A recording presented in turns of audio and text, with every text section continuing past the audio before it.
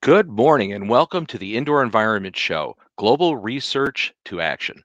I'm Bob Krell, your host, and co-hosting along with me is Don Weeks. Don Weeks is the president of the Indoor Environmental Quality Global Alliance, and I'm the publisher and founder of Healthy Indoors magazine. So thank you so very much for joining us. We're happy to have you here today. How are you, Don? Good, Bob. How are you doing? You know, another fine day, and we're on a Yes. Thursday for a change. We've been on different days with the show, with this monthly broadcast. I'd like to point out right now that this program is a collaborative effort between ISIAC, the International Society of Indoor Air Quality and Climate, and the Indoor Environmental Quality Global Alliance. Both organizations came together and partnered with us at Healthy Indoors to create this program. So we're really happy that you're joining us today.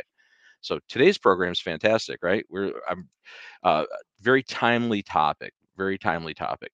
We're we're looking forward to both of our guests joining us today from New Jersey and North Carolina. I'll introduce them both. We have Dr. Charles Weschler. He's an adjunct professor at the Department of Environmental and Occupational Health at the School of Public Health at Rutgers University. Welcome, Charlie. How are you? I'm fine. And also, Dr. Glenn Morrison. He's a professor of environmental sciences and engineering at the University of North Carolina. Thanks for having us. Like to have you guys here. So, I guess the first question is, I know you're mentioning, Glenn, that we have an audio issue here. Hi, Bob. I'm sorry to interrupt, but I'm getting Sure. a lot of feedback on my end with a duplicate voice. Is it on anybody else's? No, let me just see if I can edit your mic settings and fix that for you. How's that? Did I fix it for you? I'm still hearing it from like 5 seconds ago. Okay. Do you have another window open other than just this StreamYard?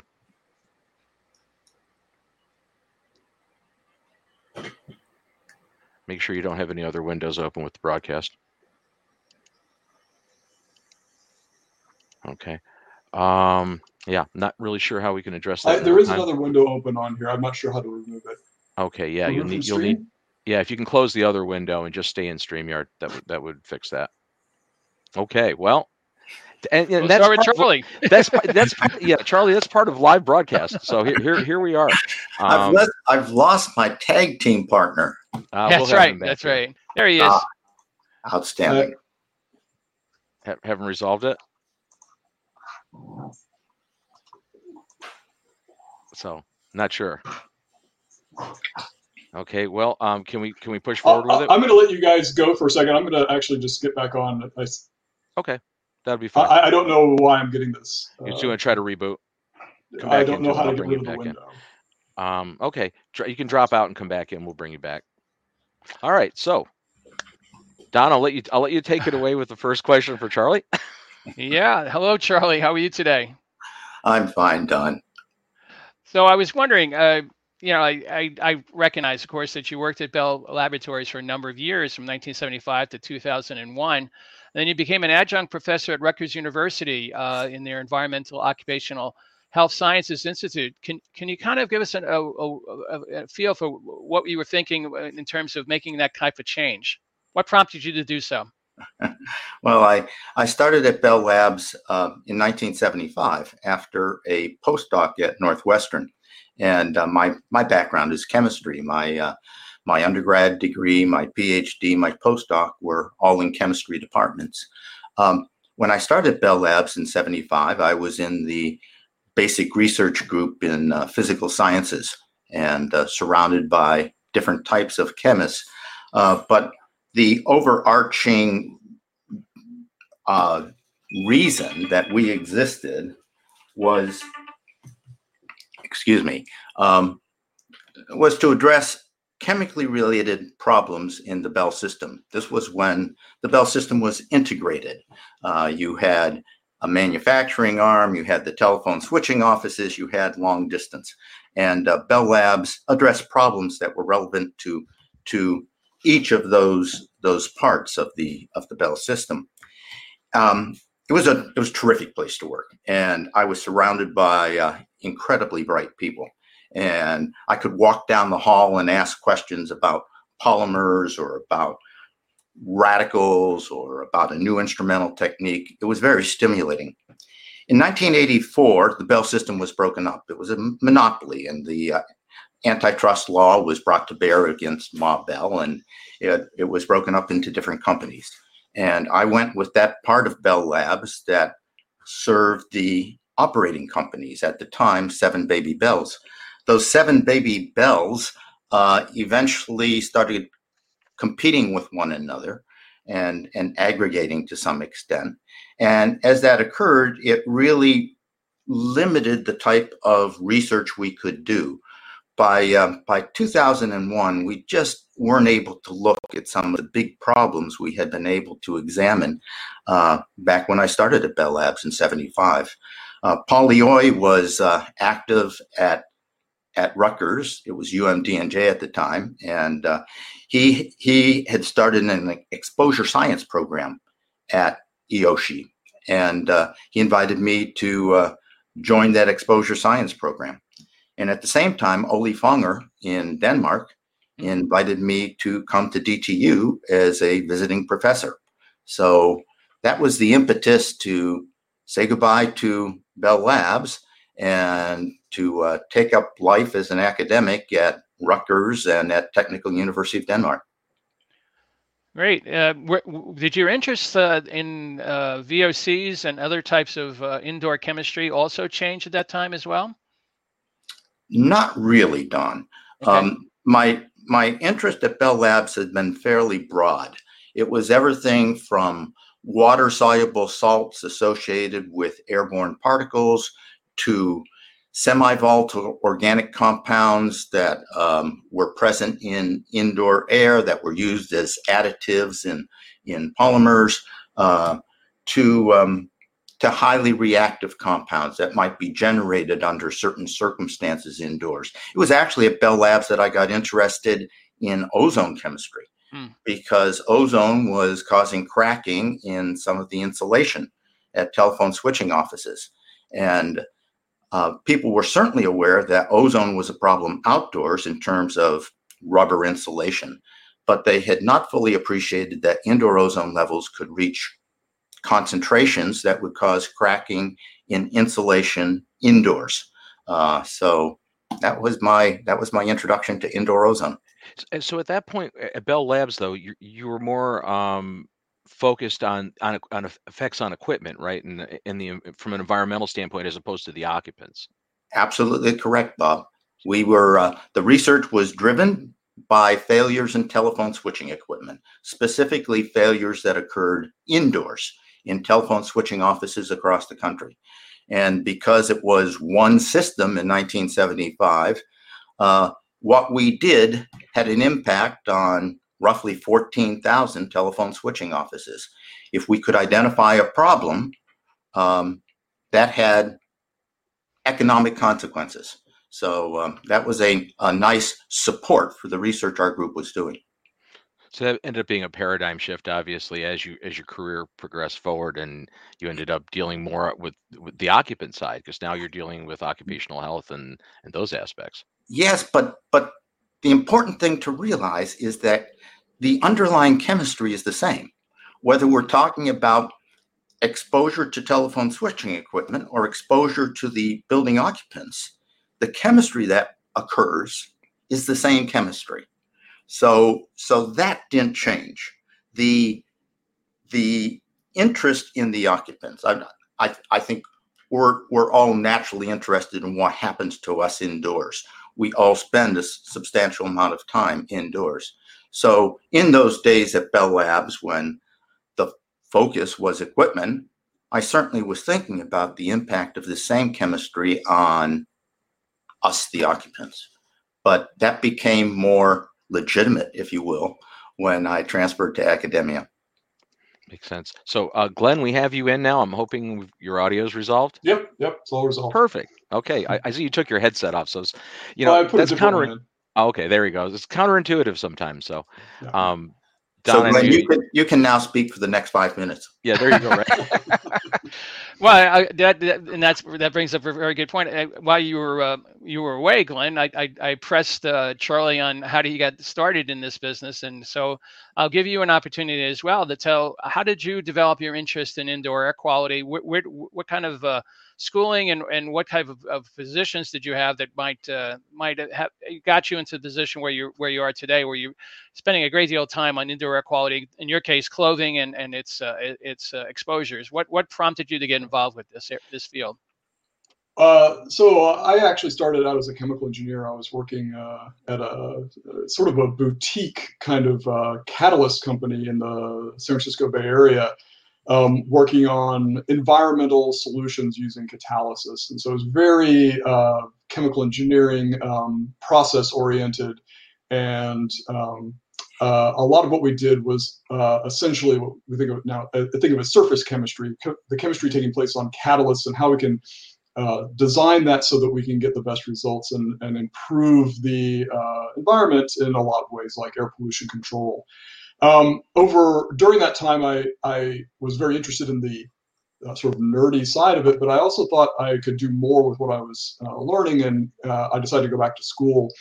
And while I was there, I met Bill Nazaroff, who was teaching courses on indoor air quality and was already had quite a reputation for the work he was doing there. And it was just fascinating that there was so much chemical engineering that could be applied to the indoor environment, and to learn things that hadn't been learned before. And this was about the point that I became familiar with Charlie's work. Charlie had been at Berkeley and done some fascinating experiments with ozone and carpet, and that right there was the start of my real work on indoor research in indoor air pollution, was to follow up on that work and then take it where I wanted to go. So surface chemistry, ozone, and this of course has morphed over time into all kinds of interests in indoor air quality. Of course, it's driven to some degree, driven by human exposure and how this chemistry affects us. But I think, to be honest, a lot of my personal interest comes from the nerdy interest in trying to just discover what's happening there, what's just happening on surfaces, how do chemicals move through the environment, how do they move into us.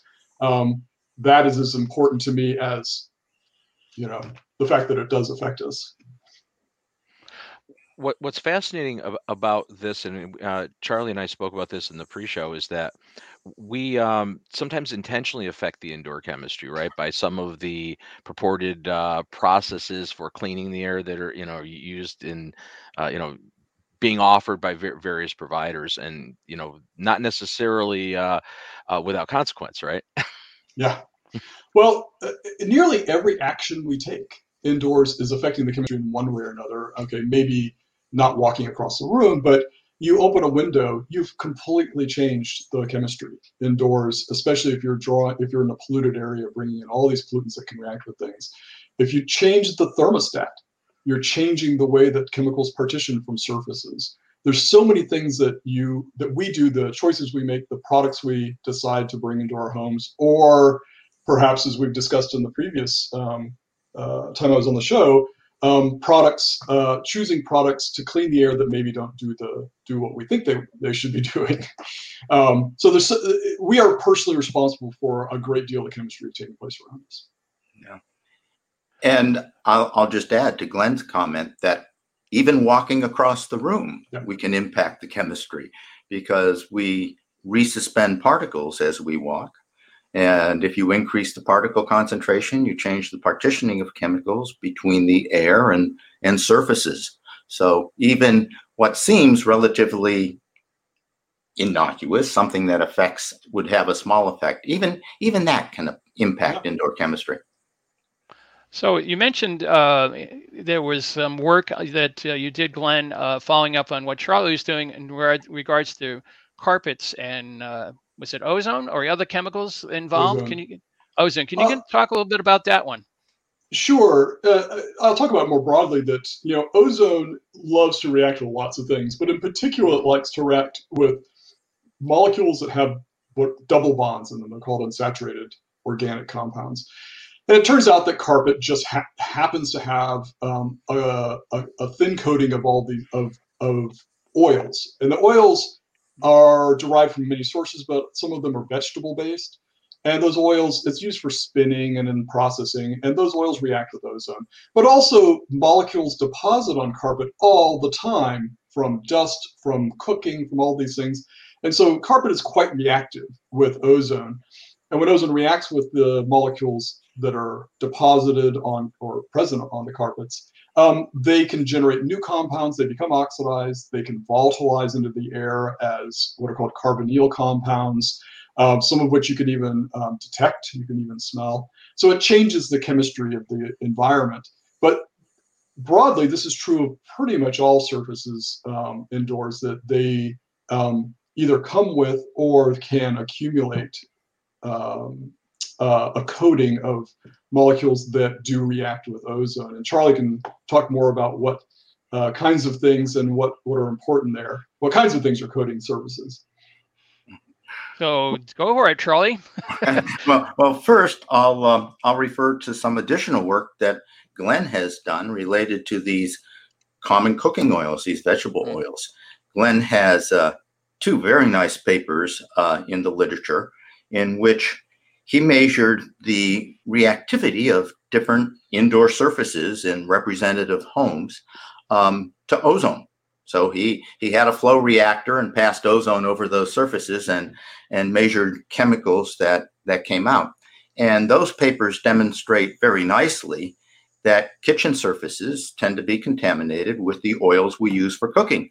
That's not so surprising, but the papers really illustrate just how substantial the resulting chemistry can be, because you might have some thin film of olive oil on your kitchen counter. And olive oil contains oleic acid, which has this unsaturated bond, and ozone reacts with this constituent of olive oil to give us a carbonyl called nonenal.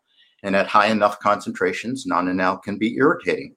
So Glenn has not only looked at this chemistry on carpets, he has also looked at this chemistry on kitchen countertops and walls and floors, and I think it's some very important work. More broadly speaking, something we came to appreciate in the early 2000s, mid-2000s, was that human beings contribute their skin flakes and skin oil to indoor environments. We're all familiar with fingerprints. We know that fingerprints can be used forensically to identify who might have been present at the site of a crime. Well, the fingerprint is just a human being leaving skin oils on a surface. In this case, the oils associated with the tips of our fingers. Any surface we contact, we leave our skin oils behind. So indoor surfaces contain human skin oils simply because we sit on chairs and we touch surfaces and other contact activity. But we also shed our skin at a remarkably fast rate. Typical adult completely changes his skin or her skin over roughly a 4 to 6 week period. I forget the exact number of skin flakes we shed per hour, but it's staggering. So if you look at indoor dust in a home or an office that has occupants, you'll find skin flakes. And those skin flakes contain skin oils.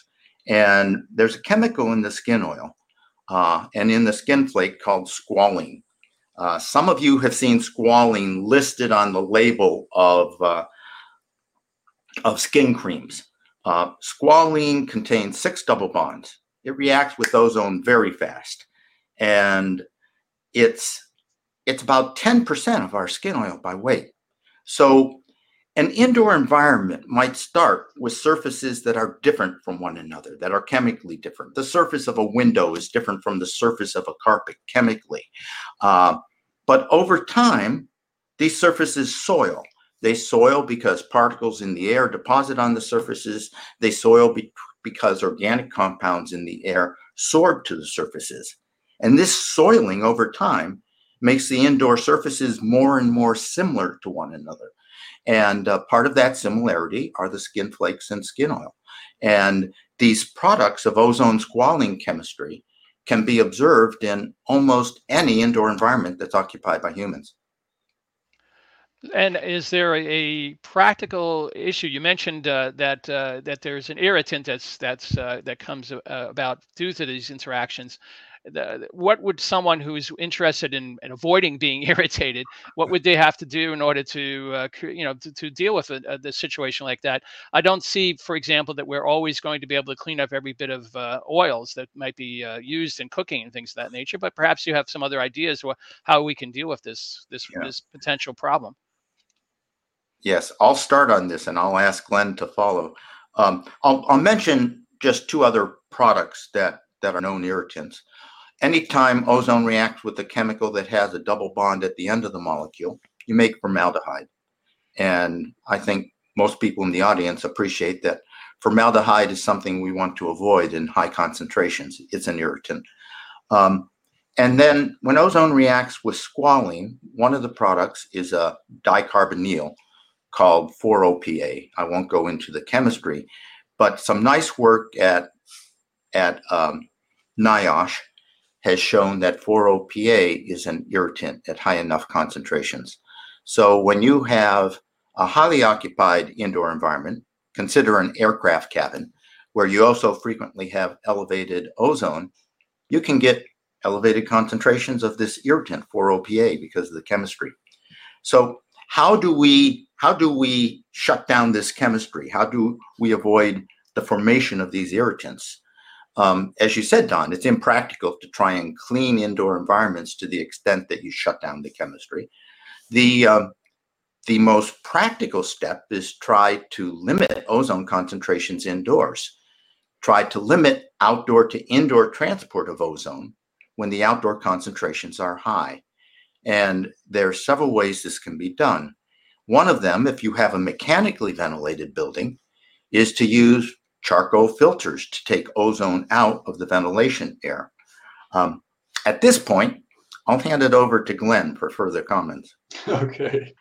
That's Charlie's right. We're not going to be able to limit chemistry associated with our effluents very much, because we are what we are, and we're going to cook indoors. And there's all these things that we're going to do that influence the surface coatings indoors. And really, the actor here that we can deal with potentially is ozone. As you said, in commercial buildings, which often have mechanically ventilated systems, we might be able to deal with that with charcoal in some cases. It's much harder in a lot of residential environments to do that, and impractical perhaps. And so to some degree, the way to deal with that on a day-to-day basis is the same kind of thing that you might do with smoke from a fire. You can either have standalone filters that also have activated carbon in them, or you can basically just try to limit the amount of outdoor air coming in on a day that has a lot of ozone. Bigger picture, we need to lower ozone concentrations outdoors. That's the ozone by itself is a problem, and so it's a criteria pollutant. It has adverse health effects, and so if we can reduce everybody's exposure to ozone and ozone byproducts, and Charlie can jump in there if he wants to, that combination, we probably will see an effect at a more sort of a global scale in terms of improved health. So I didn't really add a whole lot in terms of like practical suggestions there, but at the commercial level, yes, we could put in activated carbon. At home level, maybe some cases, but it's not as easy to deal with at the residential level. Yeah. Glenn has actually investigated passive techniques to remove ozone indoors. He's done that at UT Austin with colleagues Rich Corsi and some of the graduate students there. Glenn might like to say more about. Well, I wasn't going to suggest this because it's not necessarily something that's commercial, but there are materials that passively remove ozone without generating byproducts And a lot of these things are they are available, I guess. They are commercially available. It's not promoted for that. But things that are more kind of a mineral type of, imagine concrete brick. Those services are really great for removing ozone without generating without generating byproducts, as are certain clay coatings used as paint alternatives. So that can be done. And and there have been some studies at Texas and elsewhere that show that they can work for extended periods of time when deployed indoors. But we certainly don't have probably enough data to show how well they work over very long periods of time, like decades. But yeah, that would help. I was wondering, though, obviously that you wouldn't recommend in any way, shape, or form that we'd be adding any ozone into the house. As you know, there has been some thoughts about people. We'll get to that in a second. We're dealing with the whole COVID-19 pandemic, and many of the air cleaners that people are promoting, at least at the very minimum, seem to generate some ozone from their as a byproduct of what they're doing. And I would imagine that the both of you gentlemen have some thoughts on about doing that and whether or not it makes sense to have air cleaners of that nature. Charlie, so what's your one exception, though, Glenn? What is it that you have an exception? Well, I was going to so the exception is where the benefit outweighs the risk. And that can encompass a pathogen removal. So treating a building that has been impacted by anthrax, which happened, as you recall, back 20 years ago. 20 years ago, with something like ozone that we know can potentially kill anthrax at a surface, that may be a benefit that far outweighs the risk of adding ozone. Perhaps they're at one level down. The benefit of temporary use of ozone to remove, let's say, smoke damage might be okay, but we've never really checked to see if the risk-benefit matches there, okay? And then, of course, there's this question of does introducing something, an oxidant like ozone, into the air we're breathing in a public space is the benefit of reducing COVID transmission, which we have not demonstrated. Does that outweigh the risk of adding something we know is a public health risk, ozone? So, yeah, I think that has to be demonstrated first before we can say that. Yeah, but go ahead. So that was. Yeah. And on that particular issue, trying to kill a virus or a bacteria with ozone, the concentrations that are necessary for ozone to be efficacious are much, much higher than the concentrations known to adversely affect humans. So you certainly don't want to use ppm concentrations in occupied settings. In the late 90s, I worked with the Department of Justice and the FTC in a lawsuit that the government brought against a specific manufacturer of ozone generators. And that particular case lasted for more than a year. And it was really striking to hear some of the horror stories from people who use these ozone generators indoors and use them sometimes in enclosed environments like bathrooms, where they might also be present doing something and getting concentrations that were in the hundreds of ppb or even ppm levels and suffered consequences. I suspect that both Bob and Don, you've received calls or emails from people who, for one reason or another, used an ozone generator indoors and have then found that it's difficult to occupy the house. I occasionally get those kind of emails. And that's not always going to happen. But even if it's only one time in 100,000 that you use an ozone generator indoors and then you find that you can't go back into the home, well, that's a pretty devastating consequence. So many of these products,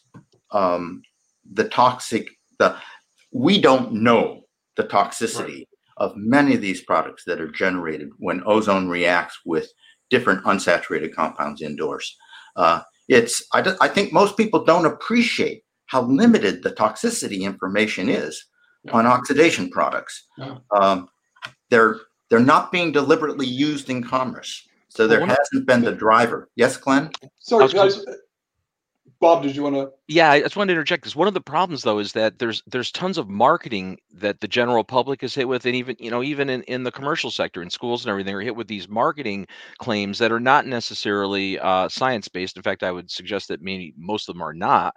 And like you mentioned to that case back in the 90s, Charlie, I was familiar with that. And, not long after that company, was slapped pretty hard by the FTC with a fine, but rebranded under a different product brand and came back out with the products again. Right. So they weren't stopped. They were they got a slap on the wrist. We do not have enough oversight for these kinds of things. And it's a huge problem, especially when they can be especially when they're marketed for example, to put into a child's room who happens to have asthma. That actually happened, right? For some of these kinds of products. And it was, absolutely immoral. But what I was going to say was, right now there are companies that do ozonate buildings under certain circumstances where there's been some problem like smoke damage or maybe mold. What we don't have and we desperately need to do is actually a before and after and during analysis, deep chemistry, deep biology of these processes being done in real buildings to determine what are the actual outcomes of those and outcomes of doing these remediations. That's one thing on the remediation side. So this is unoccupied remediation thing. Okay, well, that's safe. Nobody's there when they're being ozonated. But Charlie's point is that there's a lingering effect of this chemistry that can last for a long time. One example are these emissions of irritating compounds, right? That's a problem. But also the surfaces can be changed. They and Charlie worked on this at Bell. You can have degradation of materials that can be problematic itself, and also it can leave behind surfaces that are so oxidized that they themselves could be problematic. And we don't know. It needs to be what are the chemicals left behind that could have contact, could be a contact risk, right? So it's a experiment we're doing that is not being followed up on. What's an experiment in real time with occupants that are not necessarily willing to be part of the experiment? Right. We are able to take questions from the live viewing audience, and we have a couple, so I'd like to bring one in right now. Jim Rosenthal asks, some schools are using ozone to disinfect the buildings at night. Is this useful? What byproducts could be created and dangerous to the students when they enter in the morning? Charlie, you want to? Okay, I'll start, Glenn. And hello to Jim. He's hi, Jim. Yeah, a terrific practitioner who really understands indoor environments. And an interesting question. Personally, I would not advise that practice, using ozone generators at night, for reasons Glenn just mentioned. You're going to create certain oxidation products that will linger long after you turn off the ozone generators. The ones that are the oxidation products in the air, they'll be ventilated out of the building, but a significant fraction of the oxidation products will remain on surfaces, and they'll actually re-evaporate from those surfaces into the air.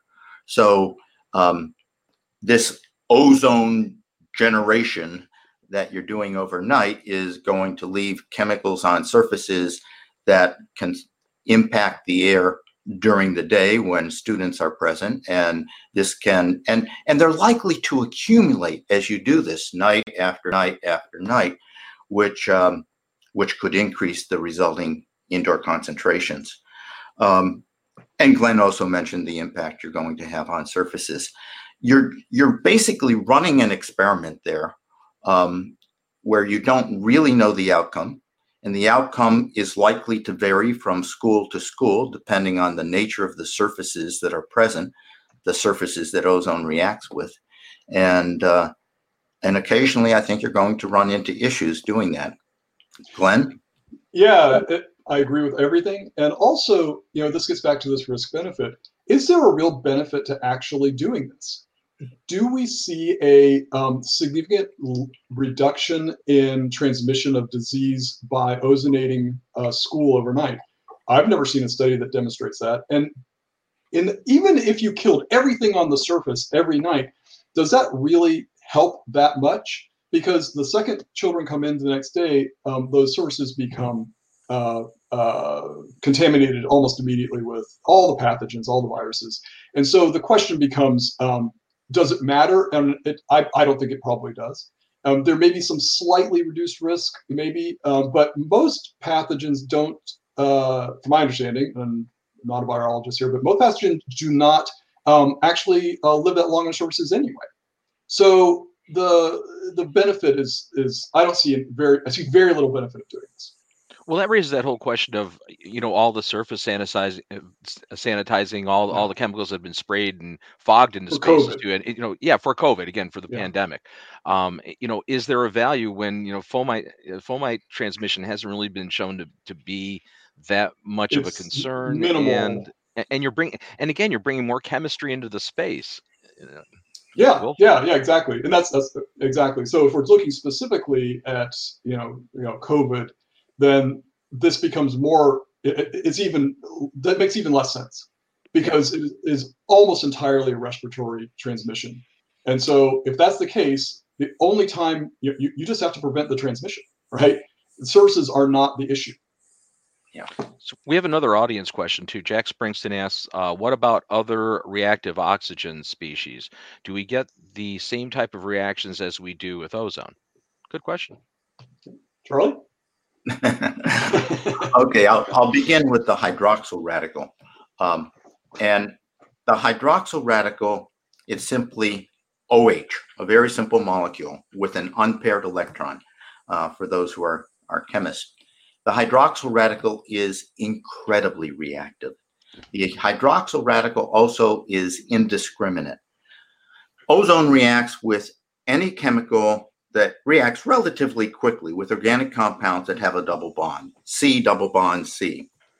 In the case of hydroxyl radical, it doesn't care that much about a double bond. The hydroxyl radical will react rapidly with chemicals that don't have double bonds. In outdoor air, the hydroxyl radical has been described as Mother Nature's vacuum cleaner, because it's the hydroxyl radical that oxidizes organics in the air and makes them water soluble, so when it rains, they're taken out of the air. Indoors, the hydroxyl radical is doing that same oxidation, but we don't have rain to take the oxidized compounds out of the air. The hydroxyl radical is oxidizing benzene, toluene, ethylbenzene. It's oxidizing linear alkanes like hexane or decane. These are compounds that are not oxidized by ozone. And you can, when ozone reacts with alkene, actually makes hydroxyl radicals. And you can often have situations where the hydroxyl radical becomes a more important oxidant indoors than ozone when you generate ozone in the first place. Because the hydroxyl radical is an indiscriminate oxidant, I'd be very cautious deliberately introducing hydroxyl radicals to indoor environments. I just don't think it's a good idea. Glenn? Yeah, to follow up, it's indiscriminate, but also it is almost impossible to introduce something like the OH radical into an indoor environment in a way that actually mineralizes all of the molecules of interest. You will always end up with a mixture of chemicals in the air that is just more oxidized, not a mixture that goes away. It just doesn't work that way, no matter what you hear in the advertisements. There are other oxidants, nitrate radical, there's oxidants associated with chlorine bleach. In general, yes, there are other oxidants that can do other related similar chemistry, or ending up with more oxidized species, or sometimes altering a chemical so that it has maybe a chlorine attached to it or a nitrogen attached to it in different ways. So yes, but most of if you exclude sort of the bleach and adding things, if you're not adding something to the environment, most of it is coming initially from ozone intruding into the building, and then going through a process of generating oxidized products, including the OH radical, which then goes on to do more indiscriminate chemistry. So, gentlemen, I'd like to perhaps have you talk a little bit about your work together on clothing-mediated exposures to chemicals and particles. Maybe you could tell us a little bit about how you got together on that, and what's been some of the papers that you've written on that.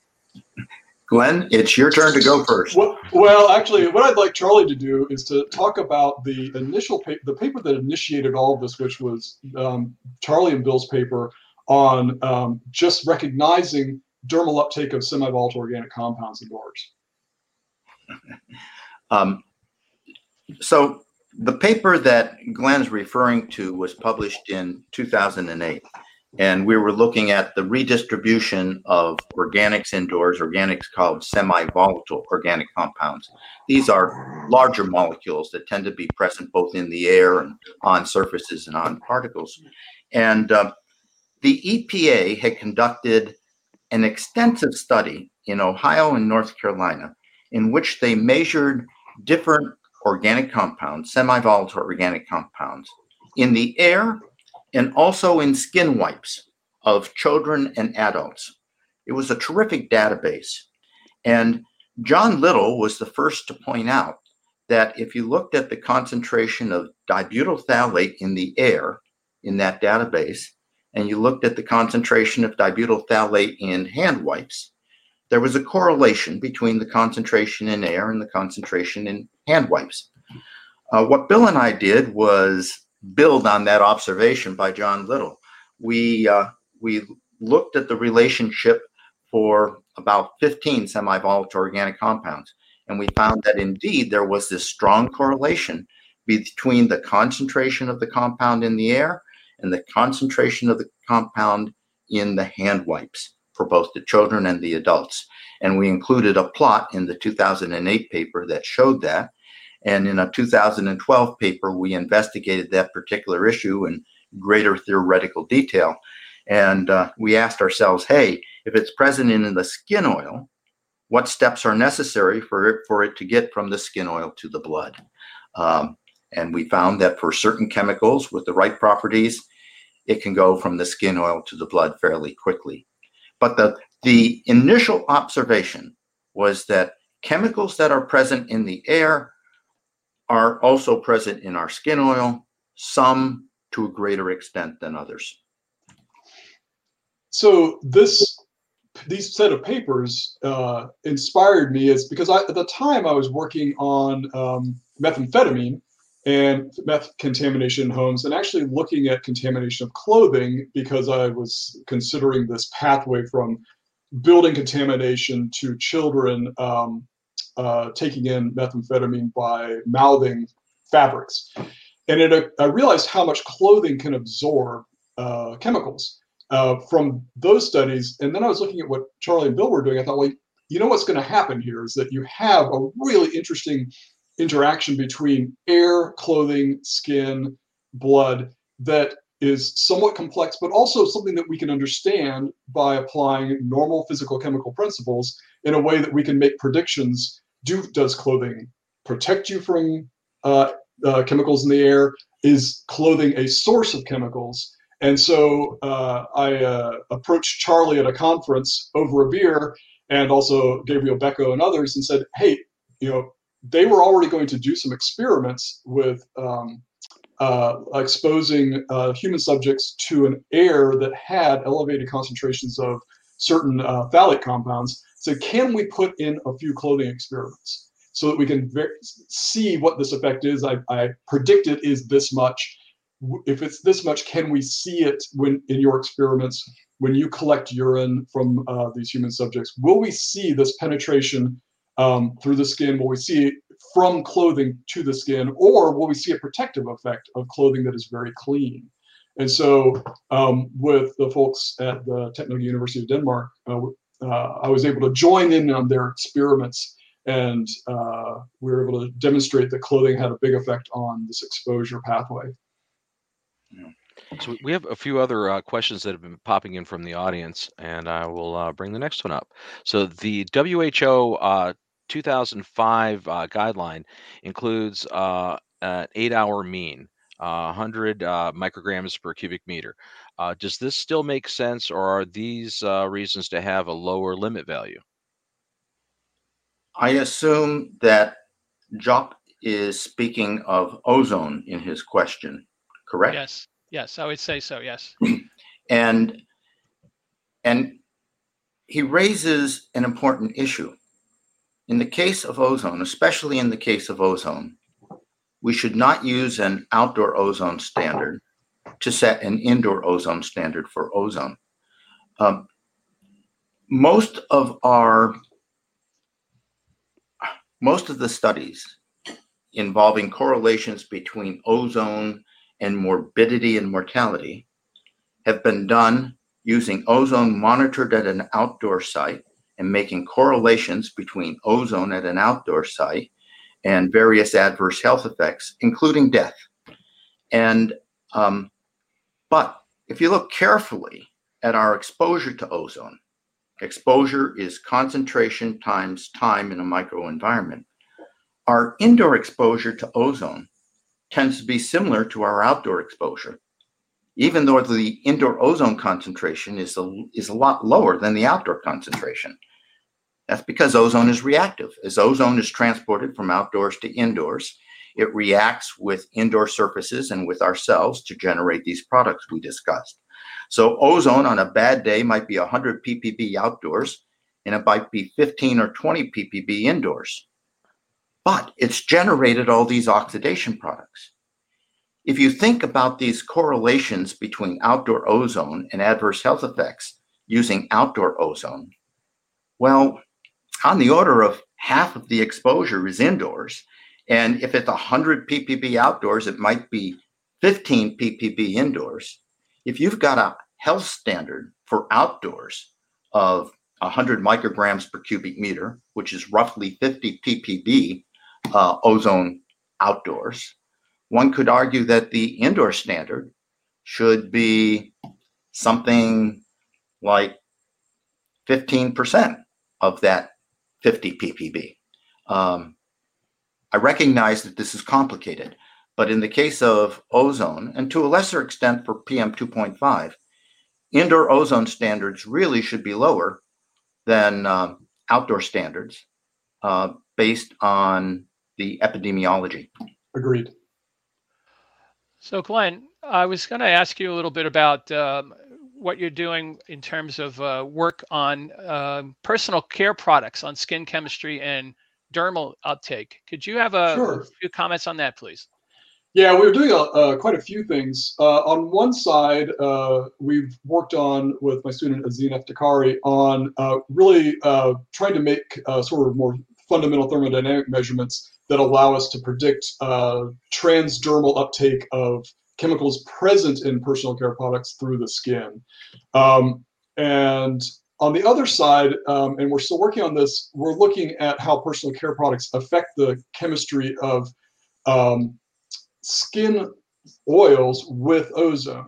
And so we published a paper last year on basically looking at 20 human subjects and the yields of various chemicals from the skin. We're working on a paper right now that we're going to submit soon, in which we look at that same set of data, but where you add personal care products. And it turns out, because we've talked about this in, I can say that to some degree that what we've seen is that personal care products can alter the chemistry. It's altering the chemistry in two ways. One is that they can reduce the kinds of chemistry that Charlie described, where ozone reacts with squalene to generate a variety of byproducts, which potentially could be a good thing. If you design a personal care product the right way, you could actually reduce the amount of potentially byproducts generated on the skin. But on the other side, the ozone often reacts with what you put in there to prevent that chemistry, creating some new chemicals and new byproducts. So on the whole, that's the kind of thing we're working on. And I can't go into a great deal of detail right now, but one of the main goals here is to try to see how much personal care products influence the generation of something called squalene hydroperoxide, which is itself associated with skin inflammation. Acne, right? Acne, yeah. So we have another audience question, which I'll bring up right now. This is from Jim Rosenthal again. The manufacturers of air cleaners that use ozone, OH, hydroxyls, hydrogen peroxide, and other reactive oxidizing sources, I guess, claim that the reactions they create will end up as water and carbon dioxide. What are the odds of that happening in real environments? Excellent question. Very low. Very, very, very low. What are According the to their odds? marketing claims, though, a lot, right? That seems to be the most common claim. Yeah. It's like mountain fresh air. Yeah, one way to look at this is, well, the probability that reactions will take place is high. The probability that you will go all the way down this chain of oxidized compounds until you end up with CO2 is low, in part because it actually gets harder to oxidize. To some degree, it can be harder to oxidize things the farther they are down that chain. And so it's a bit like, I don't know what that's called, sort of like you have to add more and more of the oxidant to get to where you want to go. And so you have to add so much of these oxidants to do that. You would cause so many other problems that it's just not going to happen. It's a claim that we see repeatedly by manufacturers of oxidants that that company that was sued by the government back in the late 90s. You might remember a commercial they had. They called ozone generators thunderstorms in a box that will clean your indoor air, take all the pollutants to carbon dioxide and water. And it's just not true. Yeah. And sadly, it's just a lie. It's a lie. And it's a lie that continues to be repeated today. Yeah. Any advertisement now that claims that is lying. And I don't want a thunderstorm in my bedroom. That doesn't sound like a great idea. I mean, I'm sorry, that doesn't sound like a really good idea anyway, on face value. And Bob, you alluded to the fact that despite that suit, the company came back wearing different clothes. I mean, it really has been whack-a-mole over the last 2 decades. The government tries to shut down some of these companies, and other companies pop up. And the advertising has become more targeted with the internet. And I haven't seen recent numbers on production of ozone generators, but I suspect it's scarily high. Yeah, it's also very cheap to make. They're very easy to, it's really easy to make ozone. It's really cheap to make a device that does that. Isn't it correct, though, that the FTC is really only going after them for false advertising claims? They're really not going after the technology and whether or not the technology has efficacy. Correct? I mean, it's a nuance, but right. So that's how they're able to reinvent and come back and do the same thing over under a different brand, right? With some different marketing. To some extent, correct. And to some extent, Bob, I just think that the numbers are too large. The number of companies that are doing this are too large for the limited staff at the FTC and DOJ. It's as Charlie said, it's whack-a-mole, and the only way to really get at this, unfortunately, is a much more top-down approach where we devices have to demonstrate that they don't produce ozone before they can even be marketed, and we just don't operate that way in the U.S. for the most part. Devices that in the California, there's a process for vetting devices, but it's I don't know of other states that have a similar process. Yeah, that California law is interesting. As I recall it, the device cannot add more than 50 ppb to ozone in the air where it's operated. And right, but it's designed in a way so that I believe the 50 ppb is a bit of it's an odd number because it's not an emission rate, right? And so it's designed, the test is designed so that the actual emission rate is something less than, I think, 4 milligrams per hour. That's my recollection. Don't call me on that, but it's such that if you actually do introduce it into a home, the air concentration in that home actually won't rise above a typical home. I don't know, more than maybe 10 ppb. I don't recall the number, but it's very, very tricky to control these things. Yeah. Glenn has a nice paper on just this issue, as I recall, right, Glenn? Yeah, I do have a very nice paper on this issue.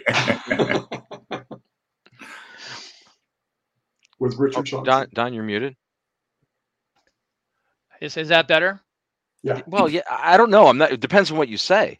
Well, I was going to say, basically, we're running low on time, and I wanted to give both professors an opportunity to tell us about what they're working on currently and what they expect to be working on in the near future. So I'll start with Charlie first. With Bill Nazaroff, we've been revisiting what we know about indoor ozone. So we have a paper we recently submitted, a review article, that outlines what's been published regarding indoor ozone concentrations in residences and schools and offices.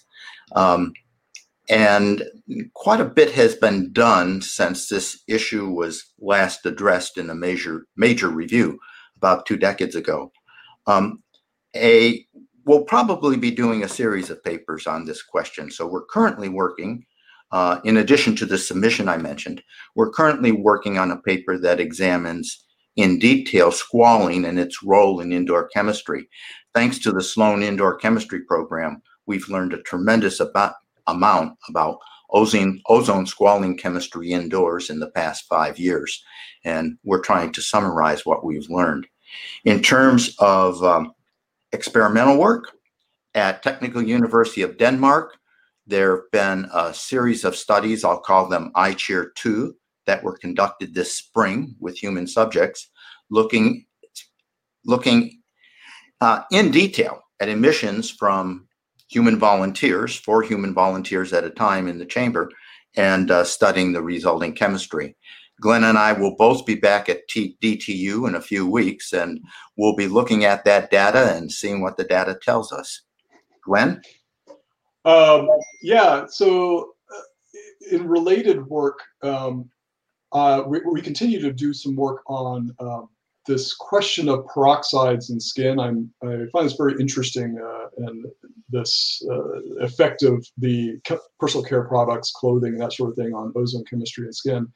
We're also working on a data set that we've developed with human subjects, and we essentially had folks put on special pajamas, and the special pajamas were just basically very, very, very clean clothing, and had them wear them for a couple of days. And we collected urine from those folks, and we also collected urine from those folks before we had them wear them. And what we're looking at is how much do clothing protect you from the chemicals in their own home environment and reduce the concentration in their bodies.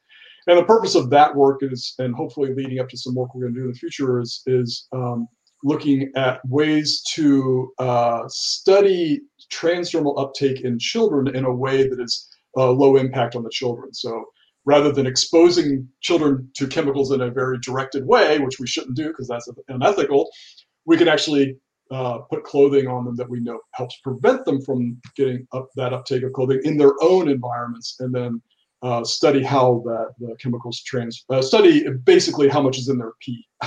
It's a very simple way to work with children. Yeah. I want to emphasize a point that Glenn has clearly demonstrated in his research, and that's the fact that clean clothing tends to protect us from chemicals in the air.